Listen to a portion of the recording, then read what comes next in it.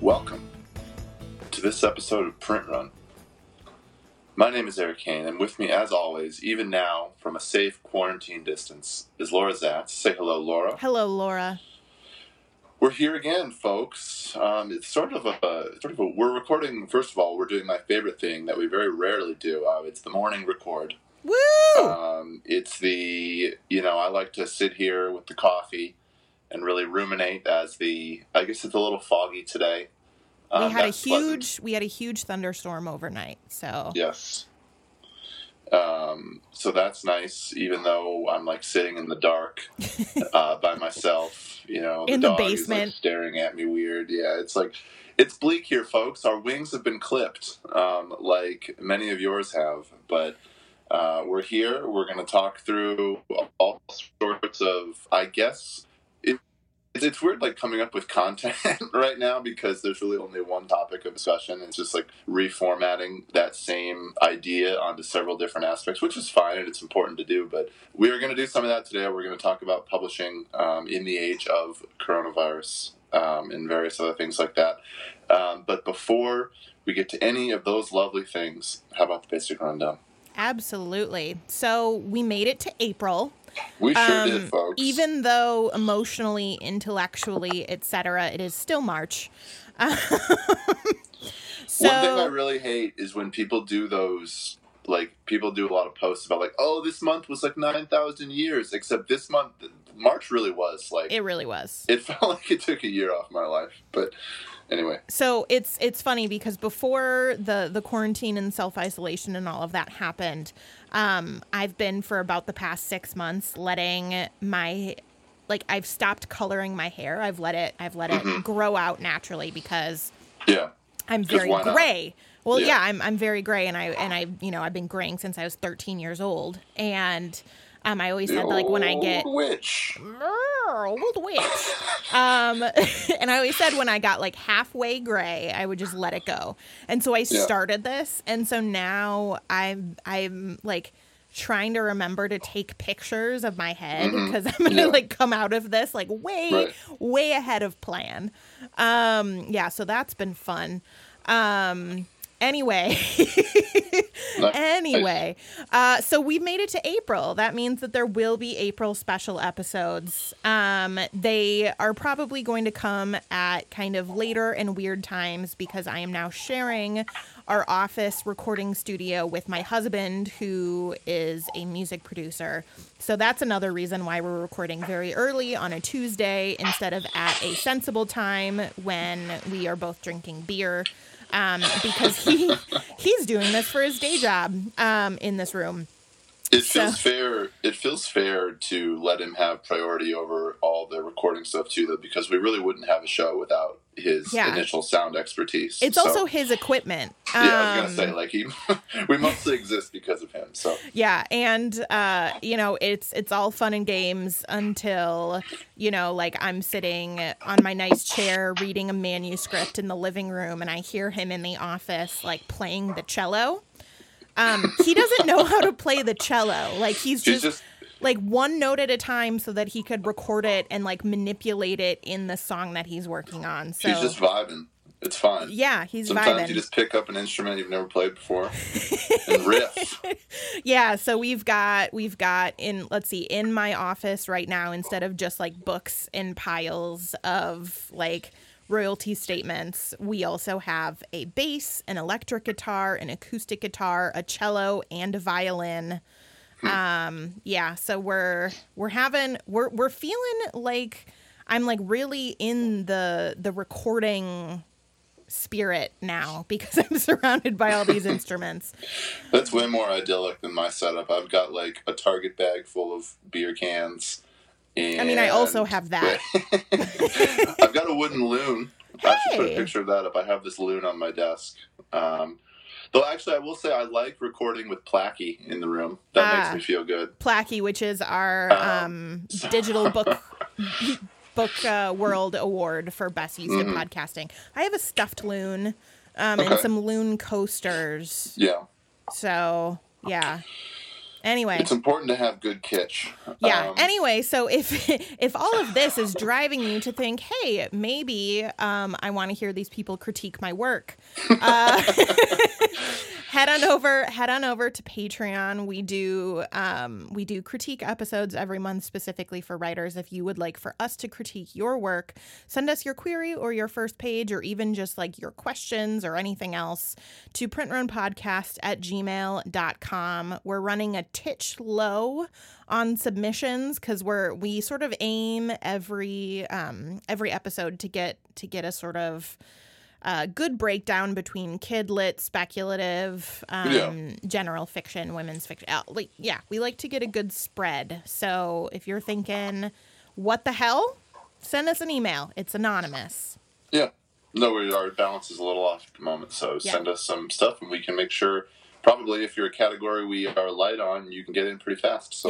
Yep. And as a final reminder, in these trying times, it is a print run policy, always, not just because of coronavirus, where if you are a writer and you need or want access to our special episodes and you cannot afford it, email us, again, printrunpodcast@gmail.com. We will give you the links and the access to the episodes, no questions asked. Okay. Good. All right. Let's get into it, huh? So let's talk about it. So basically, I mean, like we said, the topic today is publishing, and this is not like the one episode we're going to do this topic in every single facet, but I feel like for the next stretch, a lot of everyone's book commentary is going to be about how is the publishing industry responding or not responding to a pandemic that is rupturing industries. It's delaying things. It's changing nearly everything we do in our life right now. And it's interesting to kind of monitor how that affects the book world. And the easier place to start, I think, or the more simple place to start, is in types of books, right? Like just in terms of like what is getting acquired, published, things like that. Because obviously there are bigger issues that we're going to get into today, layoffs, all that kind of stuff. But let's just start with the books for a second. And in that vein, Laura, I would like to read to you a recent deal that happened. This week. This week. So here we go. This is, I assume you pulled this from Publishers Marketplace. Yep. This was part of the weekly roundup of deals that are featured in the Publishers Lunch, which is like the newsletter. The lunch. I shouldn't say that so loud. My dog knows that word and gets real fired up when I say it. I forgot I was recorded with him in the room. Yeah. He just walked in. Yeah. So Publishers Lunch, I can say it because my dog eats twice a day. She's we also like napping. Kings over here, Laura. We eat our 3 meals a day. Yeah, we're fancy. Yeah, well. So Publishers Lunch is like the newsletter deal report roundup related to Publishers Marketplace, which is our big industry sort of directory where sales are recorded, where things are reported, whatever. Okay, so this is from the roundup that arrived in my inbox this morning. Okay, so here we go. Yeah. Novelist and documentarian Gay Quarter's Quarantine, an account of confronting coronavirus on the Diamond Princess off the coast of Japan, the successful campaign to get American passengers released from the ship, and the subsequent 14-day quarantine on Lackland Air Force Base. And then the press is Post Hill Press. We've got some other details about who sold and bought the book in terms of industry stuff. But the reason we want to talk about it, obviously, is because this is a nonfiction book to publish this fall that is about this situation, right?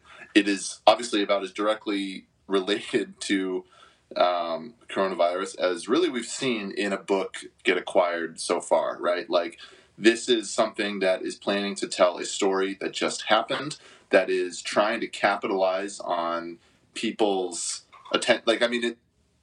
This is what we should really break down. So let me before I go into my own thoughts, Laura, let me ask you, what struck your eye about this? What do you think about a deal like this, nonfiction that is like a recounting of something that has just happened?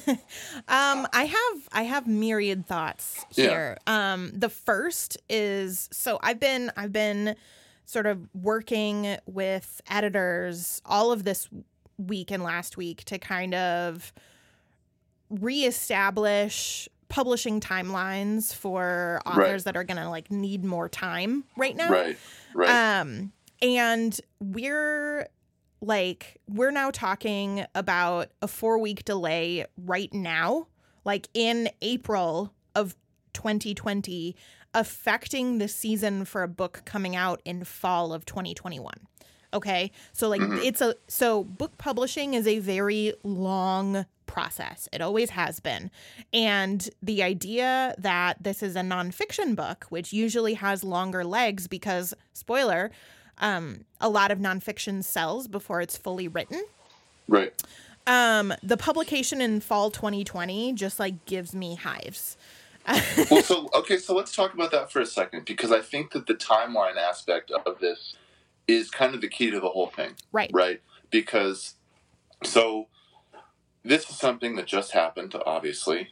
And I guess we don't have word count here or something, but theoretically, if this book is publishing in fall of 2020, it needs to get into production like tomorrow, pretty soon. Yeah, like it's gonna have to, which is to say that it's got to be written or mostly written already and edited, right? And so basically, I just look at this and what I see is a severe condensing of a process, right? This is a crash schedule, we would call this. And it's one that crashes the writing schedule. It's going to crash the editing timeline. It's going to crash production, all that kind of stuff, because and what that all points to is that the fundamental logic behind an acquisition like this is timeliness, right? Mm-hmm. The most important thing about this book is not its, I mean, and I'm sure I have no ability to weigh in on the quality of this book from an editorial standpoint or anything. I'm just talking about the publishing case here. But like, the most clearly, the way this is set up, the thing that matters most about this sort of book is that they can get it out this fall. And to me, what that says is that they believe that there is a moment coming, and they believe that that moment is going to be, I guess, even faster than a lot of people thought, because I think like common logic would say, oh, we're going to start seeing Corona books next year or this, or like spring, or, even spring feels aggressive to me, to be honest. But like, it's like, this is basically saying that we can start pumping out coronavirus book content, basically now. Like, this stuff is ready to go. We can churn it out. We can get it going. And I guess I just don't know about it, because I think a lot about how right after, like, we've seen something similar to this very recently in terms of publishing profile, right? Like, after the election happened in 2016, I'm thinking, everyone was in a rush to explain that in book form, right? We saw a glut of Trump books. We saw all sorts of books about, like people, I feel like more books had the word fascism in the title than we've ever seen in one current publishing site. You know what I mean? Like, it makes me think it was the same sort of reactive publishing that we saw then too, which is trying to capitalize on a moment very quickly. And my concern with it, and I think it's your concern with it as well, is that it pushes book publishers into a situation where they're trying to produce something other than a book. Yeah, they're trying to be journalism. They're trying to be, and so they're trying to be journalism, and more specifically, because lots of books can, in fact, be journalism, but they're trying to be a newspaper, right? Like, they're trying to be sort of a fast reaction to something. They're trying to be that's basically the way they're trying to be your news feed, and they're trying to get you to pay for it. And I don't know about it. And I say I don't know because I genuinely don't, but it's this kind of stuff, this kind of publishing, I guess I find it interesting. And it's not as though this is, obviously, you and I, we often highlight lots of books we fundamentally dislike, or think shouldn't be published. And this certainly isn't in that case, to be clear. Like, I'm vaguely interested in the publishing case here. And obviously it's a topic that people genuinely are interested in. It's a perfectly good story to tell, like all that kind of stuff. but something about the speed of it, something about the prioritizing of the timeline here just makes me think that one way publishers, and if this is the theme of our episode, one way that publishers are going to respond to this crisis is by trying to do the same things more quickly in a way that tries to turn themselves into something other than a book publisher, you know? Yeah, I think your distinction between like this as a book idea and this as a book in this current moment is really key. So my first reaction to this, like reading this deal was, well, that's going to be a shitty book. Well, so I think the thing, like what I most appreciate about nonfiction that is about like a news event, right? Yeah. The thing that I most appreciate about what a book can do that like daily reporting cannot do is a sort of broader thematic or like long form argument that like would take the story of the Diamond Princess and use it as kind of like a touchstone or a touch point about, you know, all the ways that these systems like succeeded or failed, or, you know, what it means like specifically for American nationalism. And like there are really interesting topics here that, given a longer time, I think... I was going to say the fundamental glue under all of that is taking your time. Yeah. Right. It's like, it's, you know, it's a lot more critical thinking. It's not like journalistic reporting so much as it is like a journalism narrative, right? And those things are very different. And I worry because publishing, again, because focusing on big books, focusing on fast books, focusing on being your newspaper, I worry that, like, because all of, like, this is the first of many books like this, right? Yeah. And I worry that because a lot of these will come out, they'll either flop or they'll be a flash in the pan. Well, they're definitely going to be a flash I feel certain that a book like this is going to be a flash in the pan, because all those other books you just described, the ones that take their time and go along, those are still coming. And well, see, I think that they might not. Like, so that's a an interesting debate then. Okay, so if you think that we're getting this kind of... See, I think we're going to get both.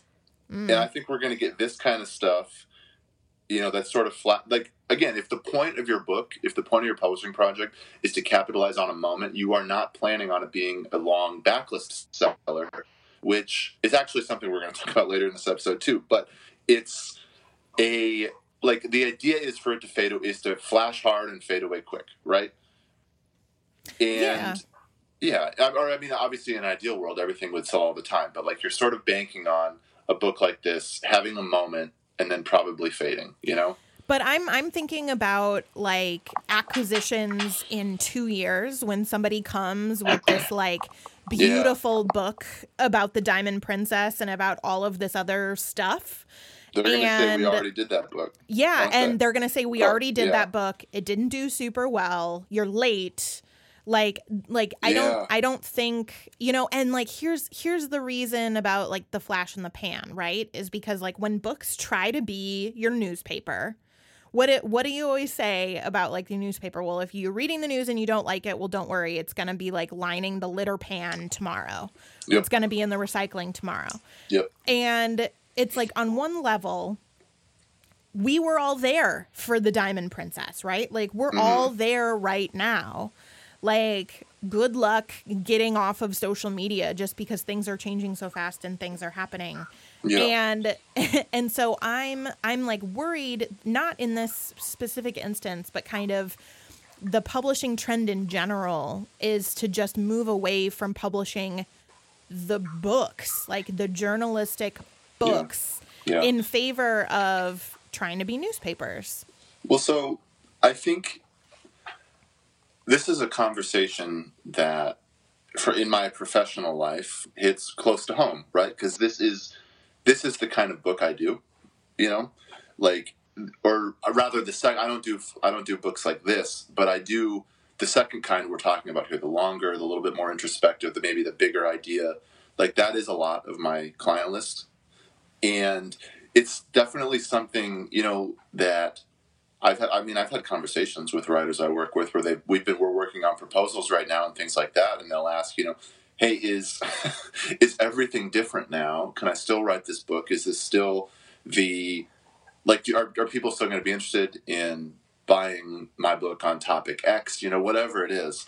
And my answer so far has been yes, because I fundamentally believe that, I believe that this is and I guess I believe this too about, when we talked about Trump books, obviously I feel like every single week I was on here talking about how much I hate, fast reactive publishing. And I do, but I do think we have gotten good, there have been good political books. It just, they just took forever, in relation to the very fast ones. And I do think actually you make a really great point that a lot of the time the residual effect of these faster books is that they cut into the acquisitions of the longer ones. And so I guess I see that a little bit, but I guess when I look at this stuff, when I'm because I read the news obviously for my life, but also for my job, right? I'm looking for, ideas. I'm looking for writers. I'm looking for people working in this vein who might be able to produce something longer form. I read a lot of reporting as a means of trying to identify someone who could write a longer book, right? That's a core function of trying to find nonfiction clients. But I look at something like this, and my first instinct is, why isn't this 7,000 words in the New Yorker, Or why isn't this, in the Atlantic, or any other place that would do, or even the New York Times, somewhere that would just do, I feel like you could do this story so short, and it would be great, by the way. Impactful. I would love to read the 7,000 word, long form piece about this exact issue. This to be clear, and this is kind of what we were trying to say at the front. This is a good topic. Any of these, you're going to see a million. There's going to be so many interesting, heartbreaking, fascinating stories coming out of this moment, and I want to read about all of them. But I kind of want to read about all of them on websites. You know what I'm saying? And so whenever I look at stuff like this, when I try to see books in short form pieces or even long form pieces, I find myself looking at stuff like this and I think, okay, what is the fundamental underneath that? What is the idea driving that from beneath in a wider way? And that's kind of where you kind of put it really well earlier, where it's there are lots of bigger ideas hidden within this 2-sentence description, and to me, those are the ideas that make the book, not this story itself. This is the launch point into larger conversations. And I don't know. I mean, I guess it's interesting. I hope, as I always hope, that reactive fast publishing doesn't get in the way of acquiring the more thoughtful stuff, because just to loop back, that's what a book publisher is. You know what I'm saying? That's what we are. That's what we are producing. The second we try to chase something else, the second we try to be, the Atlantic or wherever, I think that's a losing fight, because people don't want to pay $15 for this book when they could just, I don't know. Do you see what I'm saying? I'm kind of rambling, because this is an extension of a conversation I'm having every day, both with myself and with my clients. And I don't know. It just strikes me as it's not great. I don't know. It's just, it's one of those things where and you and I are in a particularly interesting time right now, because as at Headwater, our agency, we put out 3 books on submission last week. So great timing for us. But I know you and I have had lots of conversations about how we have had to alter or tailor our submission expectations, our submission strategies, all of that, to kind of dealing with how not only how individual people are responding to this crisis, but how the industry is being forced to respond. So let's actually pivot. Okay. One of our wonderful listeners sent us a Tulun It May Concern, which I'm going to read for everybody, and then we are going to use it as a launching off point to kind of talk about these larger issues that are brought up. Sure. So, okay. Hello, loons. Insert requisite, hope you're doing well, etc. greeting here. Thank you. Okay, I'm wearing a onesie. real quick, before you read the rest of this, I do want to touch on that particular dynamic that's happening right now in every single person's work email, where it's like you have to lead now with a sentence that's like, well, I hope that you and yours are sheltering in place away from the deadly world historic pandemic. Hey, and then you check in on something totally boring. It's just such a. I feel like an insane person sending emails right now because I do what they're describing. I do we all do every single email now. It's like you have to pretend. You have to pay lip service to the fact that the world is ending, and then get back to checking on an advance payment where it's at, and it's just what a strange time to even be trying to work. But it's anyway. real weird. Okay, anyway. I'm hoping you do a discussion on the Macmillan layoffs and the reports of pausing various printers. I'm seeing conflicting reports on this. What I find confusing and short-sighted is that I keep seeing reports that book sales are up during this time. I understand that some roles might be diminished, like travel or event coordination, but given that other media will be seeing delays, e.g. films can't shoot, video games can't record voice tracks, per my friends in the industry, it seems reasonable to think books would do well in a year of social distancing. So, are we totally fucked and I'm just an idiot? Or are books positioned to do well and Macmillan already had layoffs planned? Help me out, oh wise ones. Okay, so I think the question, obviously there's a lot in here that's really good. And I feel like you and I are going to be focusing here on the end bit. So are we totally fucked and I'm just an idiot? You are not an idiot. I ask myself that every day. I ask that trying to make breakfast every morning, yeah. Or are books positioned to do well and Macmillan already had layoffs planned? So, let's get, I think maybe the place to start, Laura, is discussing, what publishers are doing. You know what I mean? Yeah. What they're doing, what they're not doing, what they could be doing. And so, what have we, let's just recount, what have we seen so far? Okay, so we've got, Macmillan is probably the first of many who have done layoffs and furloughs. They shuttered the Thomas Dunn imprint completely. Yeah. We also have, publishers pushing release dates. I got an email from one of my publishers yesterday saying that they're not going to be able to produce printed reader copies, like advanced galleys, for a book, and so they're switching to ebooks for that. Yeah. So they're changing their publicity. Eric, you encountered a publisher that has frozen their acquisitions process. Yeah, no, well, they just, I was we were talking about, I was pitching something this week and, I got a response. I was like, look, the book sounds great. I can't request it right now because we don't know what's going on. We're on kind of an acquisitions, blockage right now just because we're trying to wait and see, which I guess makes some sense, in terms of a short-term measure. That's not surprising, but they're also acquiring for 2022. Yeah, that's the thing, right? And I also do wonder though if, well, let me phrase this question this way to you, because you the other day had really good thoughts on this, and I think our listeners would like to hear them. Do you think that thinking about acquisitions is the right way to be thinking about this virus in relation to publishing right now? I think that acquisitions is so looking at a budget, right? I think the first elephant in the room, we're not going to spend a ton of time on it, but it's worth mentioning that publishers are going to be squeezed for capital really, really quickly because most of them are in the most one of the most expensive cities in the world, right? And they have huge mammoth-sized offices when, as we're learning, you can do most of this from home.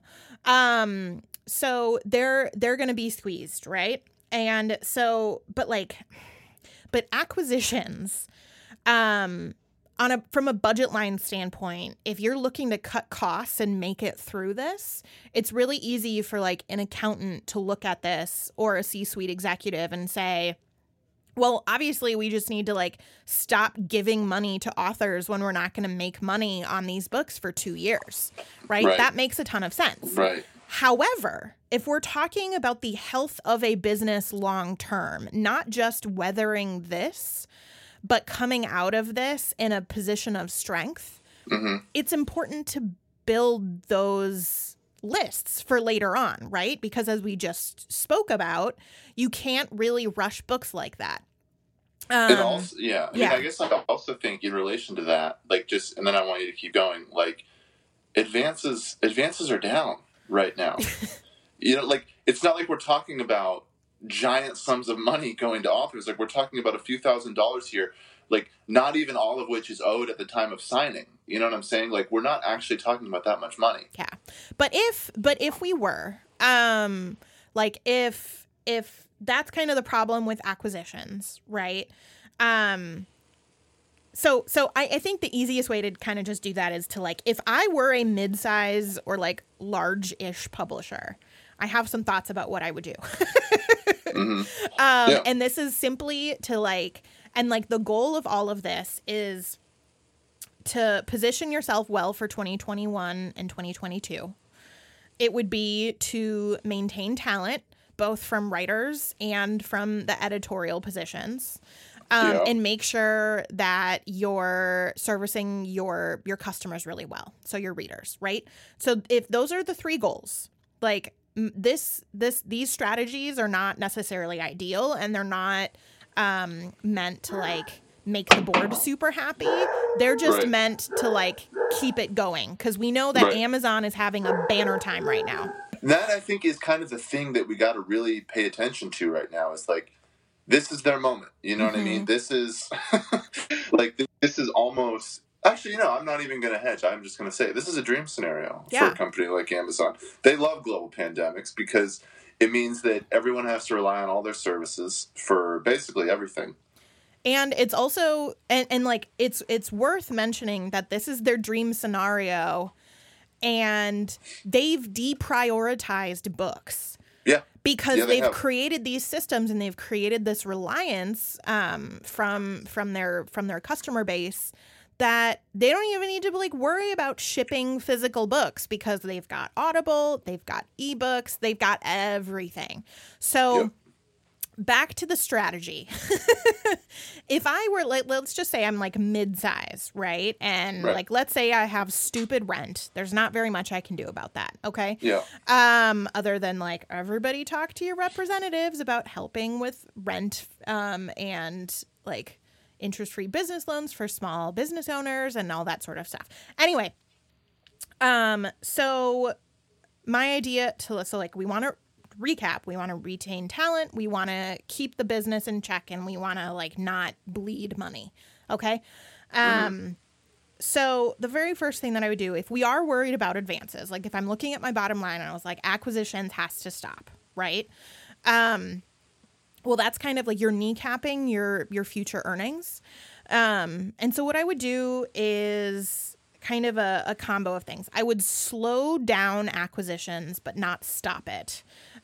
Because what I would do is that for those 21 and 22 seasons, what I would do is I would take some of the books that were supposed to be coming out now, and I would extend those production timelines. So I would bump maybe half of those titles so that they're later. For those books that are being acquired right now, I would again, if advances are an issue, like if I am a place that gives $40,000 advance instead of like $3,000 advances, what I would maybe do is significantly cut the advances down or change the delivery terms of when you get parts of that advance. And that's a critical point. Yeah. Because I think when people hear, and I don't know, maybe I feel like probably most of our listeners who've been with us a while understand how an advance works. But for those who are like new or just thinking about publishing for the first time, like an advance payment is an advance on your royalties, right? Like it's not a free money. It's not free money. It's not a flat fee. It's money you were going to make later, paid now. Yep. Or are theoretically going to make later. Hopefully you make later now. And so you can do all sorts of things to change around that schedule without actually changing the amount. And messing with that, I think, as you're pointing out, can be very favorable without actually changing in the long run who gets what. Right. And, like the main concern there is that lots of, there's a record number of people in the United States who are now unemployed and are kind of hoping for that money. But again, if I'm a publisher, I'm thinking less about that. But in the interest of still helping people, if I had no other option, like if I messed with advances as much as I could and I just needed to offer no advance deals to some people for publication later, what I would probably do is adjust royalty rates so that would be a deal that they were willing to take in this time to secure my future success. So maybe instead of 25% ebook royalties, it would be 50 or something like that. So that's advances. So when talking about shrinking the publication seasons, so you would take maybe about 50% of the fall releases that we have planned for, move them out a season or 2 seasons or 3 seasons, because you're going to have to like fundamentally reform the way that you're doing publicity. Right? Like you're going to have to play in ebooks. You're going to have to make sure that your audiobook is available concurrently. So I want to stop there too. Yeah.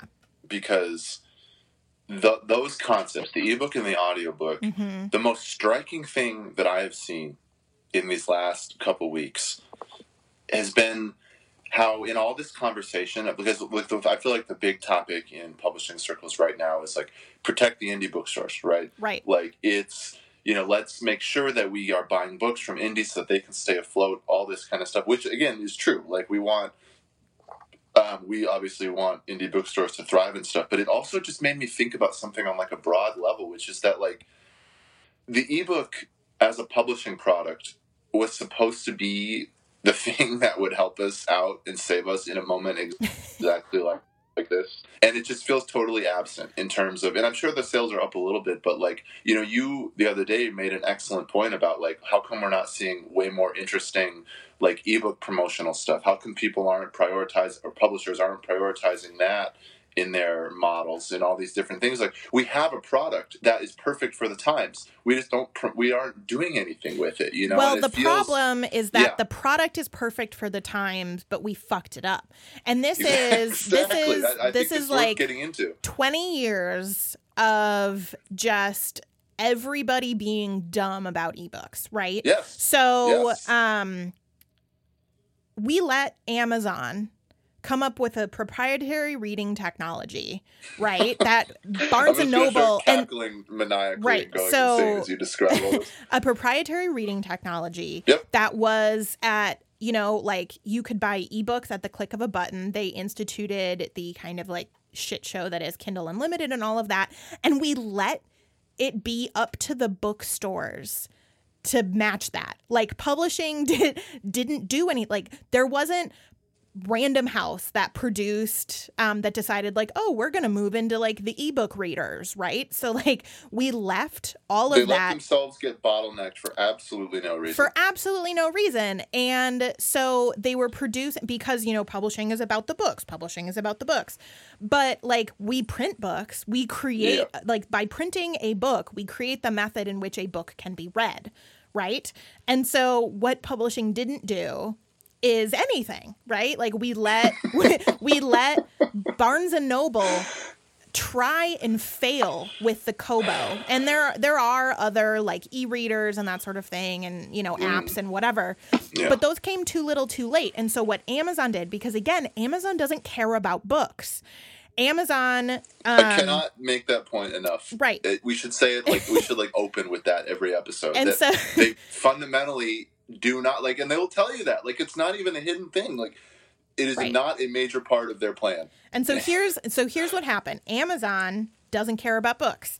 Amazon saw it a potential to be not just a place for physical book sales, like an online marketplace, but also a publisher and also the creator of reading technology. And so, and a the self-publishing option, right?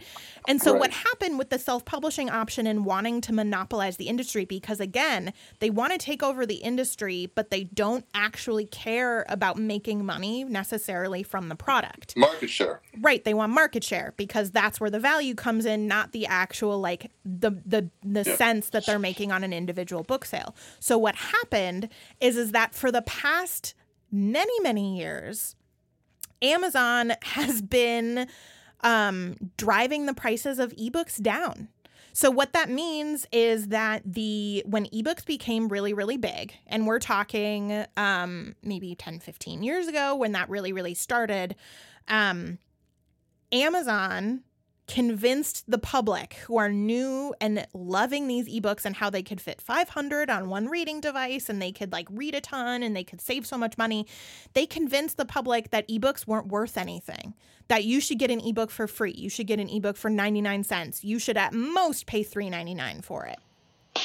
I remember back in the day when these fights were kind of fresher, because now the dust has settled and they won, right? But like I remember talking to like production editors, people who do like book design or layouts and things, the people who like make the physical product look nice, you know what I mean? Typesetters, like people I think we often don't talk about a lot in publishing conversations on the kind of external and news level.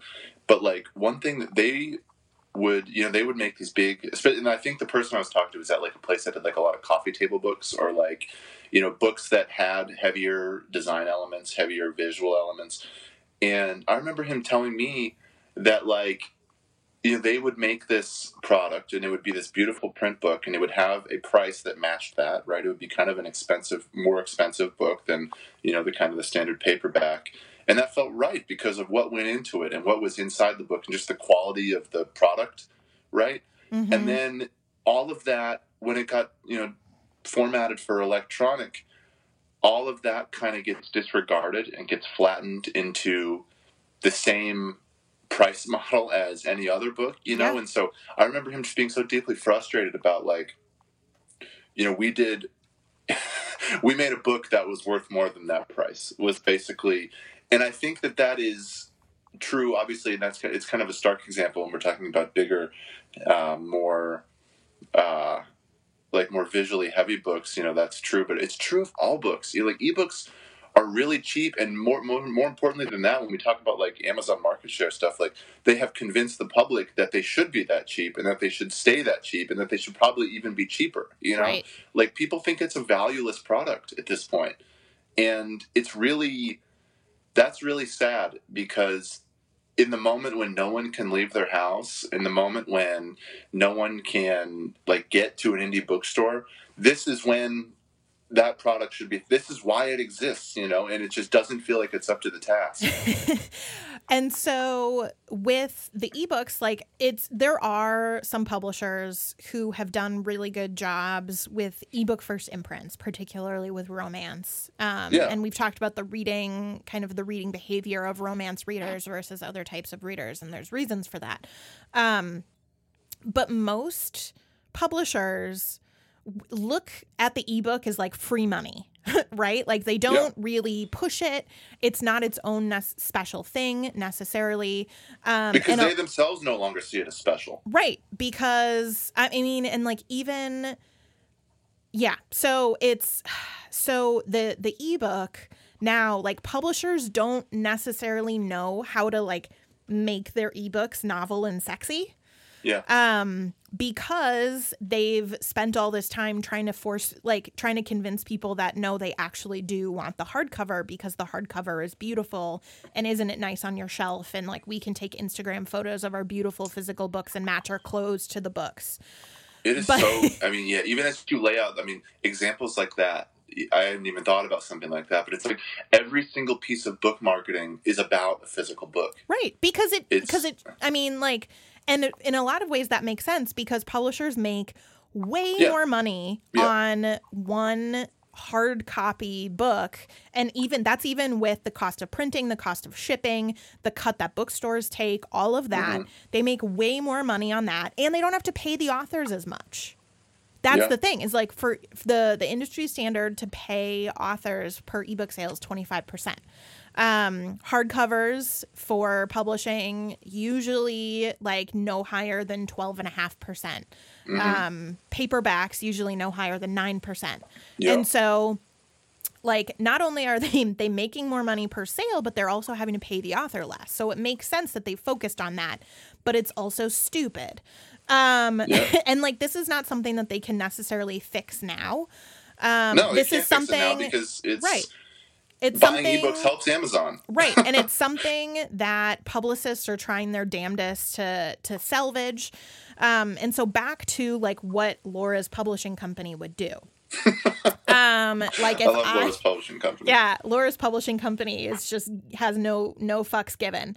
So Laura's publishing company would, like, understanding that we biffed it royally with ebooks. I would, like, start thinking about really interesting ways that we can package and present ebooks so they're not just like, oh, this is an ebook I can read, but instead becomes a sort of interesting or collectible object. So like for my pandemic books, maybe I would have my author write something about the coronavirus and what it means to read this book in the time of that.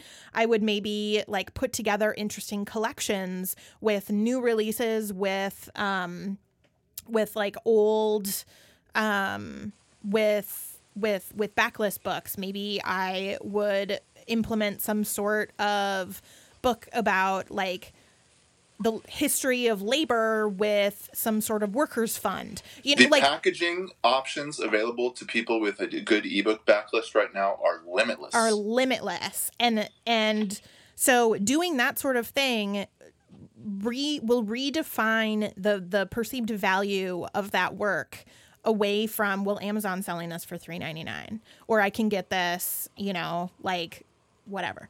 And then there's audiobooks. So I think publishers have overall been doing a little bit better with audiobooks because you do have like the acting quality to deal with.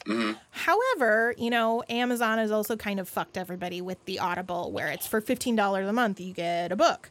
The regular pricing of audiobooks is very much in line with how long the audiobook is. So that's kind of nice. And it's still that way, except for the subscription services that people are using. But one thing that I would also really, really make sure that's happening right now is if I was waiting and starting like if I had the audio rights for my backlist, I would start exploiting those right away. Like I would want a very robust audio program coming out in like 2 months from now. I would want it to be really exciting. There's tons of actors that are out of work right now. Audiobooks are like, just broadly, it's sort of the same thing. Like there's just so many choices available with products that don't require people, like you can respond to a market that is just sitting at home. Like this doesn't have to be a total disaster. And the beautiful thing with audiobooks is most audiobook narrators do it in a fucking closet in their house. Like most audiobook narrators, unlike like video game voices and stuff like that, they do it in their homes. Like this is a stay-at-home business. Yeah, I just think like it's, I don't know. I think your point earlier about Amazon owning the hardware for the ebook is just so harrowing to me, because it's like, imagine a different world where there's like, if a retailer is going to be the one who provides the device on which you read the ebook, why isn't it like an indie bookstore? Like, why isn't there like an indie version of the Kindle? You know what I mean? Like, why isn't, or more importantly, like, why aren't publishers making that? Or like, and then they should have 15 years ago. They should have, and it's just like, and the same is kind of true with audiobooks too, where it's like we ceded too much technological ground over products that are genuinely good and people do want. Like, I will say, like, the audiobook in a lot of ways has become what the ebook was supposed to be. Yeah.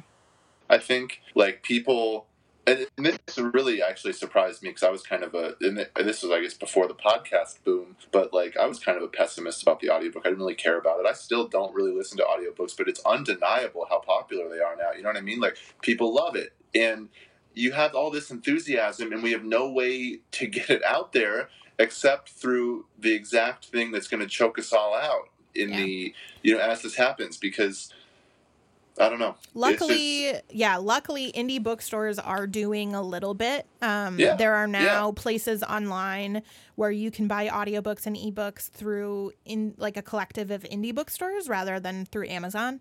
Right. Also, your libraries. Turns out that's a really important institution and you should use it. I keep thinking about Matt Kelleher, a friend of the show, who works at Subtext Books in St. Paul. Subtext Books, like tweeting out pictures of the shelves so that people could browse digitally, and it's just so. I mean, it's just such an amazing. There's just so much ingenuity, and there's so much just making things up on the fly happening from indie sellers right now. They're all doing their damnedest, and it's obviously incredibly heartening to see, and it's what I don't know, I love it. It's just, man, we could have provided them some structural support by making that's the thing. That's the thing. We could have made their life a lot easier had we, so that, I don't know, it's just indie. Okay. I really want to hit that point because it's really important. So publishing is always talking about how important indie bookstores are. Yeah. Publishing doesn't do anything for indie bookstores except use them as a place to do their really high profile events and provide them with stock. And so if, and this is again, too little too late, but Mm-hmm. if publishing really, as an industry, as the companies that create books, if they really, really, really valued the indie bookstore landscape, they would have invested in the things that help them do their jobs. That's it. That's it. Because again, this is an industry, this many, many, many, many millions of dollars worldwide, right? Billions of dollars. And we're just kind of hoping that bookstores figure out how to sell our product. And we're just here, have the product. And that's it. Yeah. That's it. It's not a very reciprocal relationship. And I don't know. I mean, I think that, so the question is are we screwed? I don't think that we are, actually. I think there's going to be some as an industry, obviously there are going to be layoffs, there are going to be things like that are all, I mean, I guess in that sense, yeah. I mean, there's going to be for a lot of people that is, being screwed, and it's tough to talk about any industry change broadly without acknowledging first and foremost that anytime, we talk anytime there's layoffs, you and I get on here and talk about not only how bad it is on an individual person level, but also just what sort of cultural institutions Thomas Dunn is a great press or a great imprint that just doesn't exist anymore. And you can reshuffle those people. We've had that discussion many times is my point. But on the whole, I think things are just going to reshuffle around, and I think that there's always going to be, this is going to sound crazy and apocalyptic to say, but there's always going to be publishing, you know what I mean? No matter what happens, this is an industry that does do something I think is vital. That doesn't necessarily make it an essential service in a pandemic, as we've discussed, but it does do something I think culturally vital, and so it's always going to exist. These institutions are always going to exist in some form, but what that looks like, it is going to change, and we do have to think a little bit about how. I don't know. It's just moments like this really underscore that we're just not prepared for things like this to happen, and the company that is now going to reap the benefits at our expense. And we learn, and people are still in publishing are still feeling the shock and still examining specifically how things are different after how things changed after 2008. Right? Advances shrunk, the landscape changed a ton. And I think moving through this, like, we're not going to come out of this just like battered and a little bit smaller. Like, things are going to change, whether or not that's another big merger, whether that is a fundamental like industry standard shift to advances in payouts, whether that has to do with subrights and exploitations of alternate reading formats. Like, I don't know. All I know is you know, how I think maybe Laura Press would do its best to not necessarily like succeed in this time, but to like get through it. So to answer that final question, like, are we fucked? Some people are, some people aren't. The industry as a whole, it depends on what your definition is. But I think really, like, this is a really good opportunity for people working in publishing to really examine your systems and redefine how you're working within them. Yeah. And kind of your placement, because that's kind of the benefit of a sea change moment like this, is you have the opportunity to really just kind of reshuffle into something that is more powerful or longer lasting, or even just better. So with that, on that super cheery note, we're going to leave you. Thank you so much for joining us on this, our socially distanced episode of Print Run. Remember stay healthy, everybody. Yeah, stay healthy, stay home. Post on to our feeds what you're cooking. Eric and I are going to be baking something jointly at some point, hopefully this week. He's never baked before, and now it is time. So keep talking with us. Keep sending us stuff. We're at printrunpodcast@gmail.com, and we will see you probably also from a socially distant length away next week.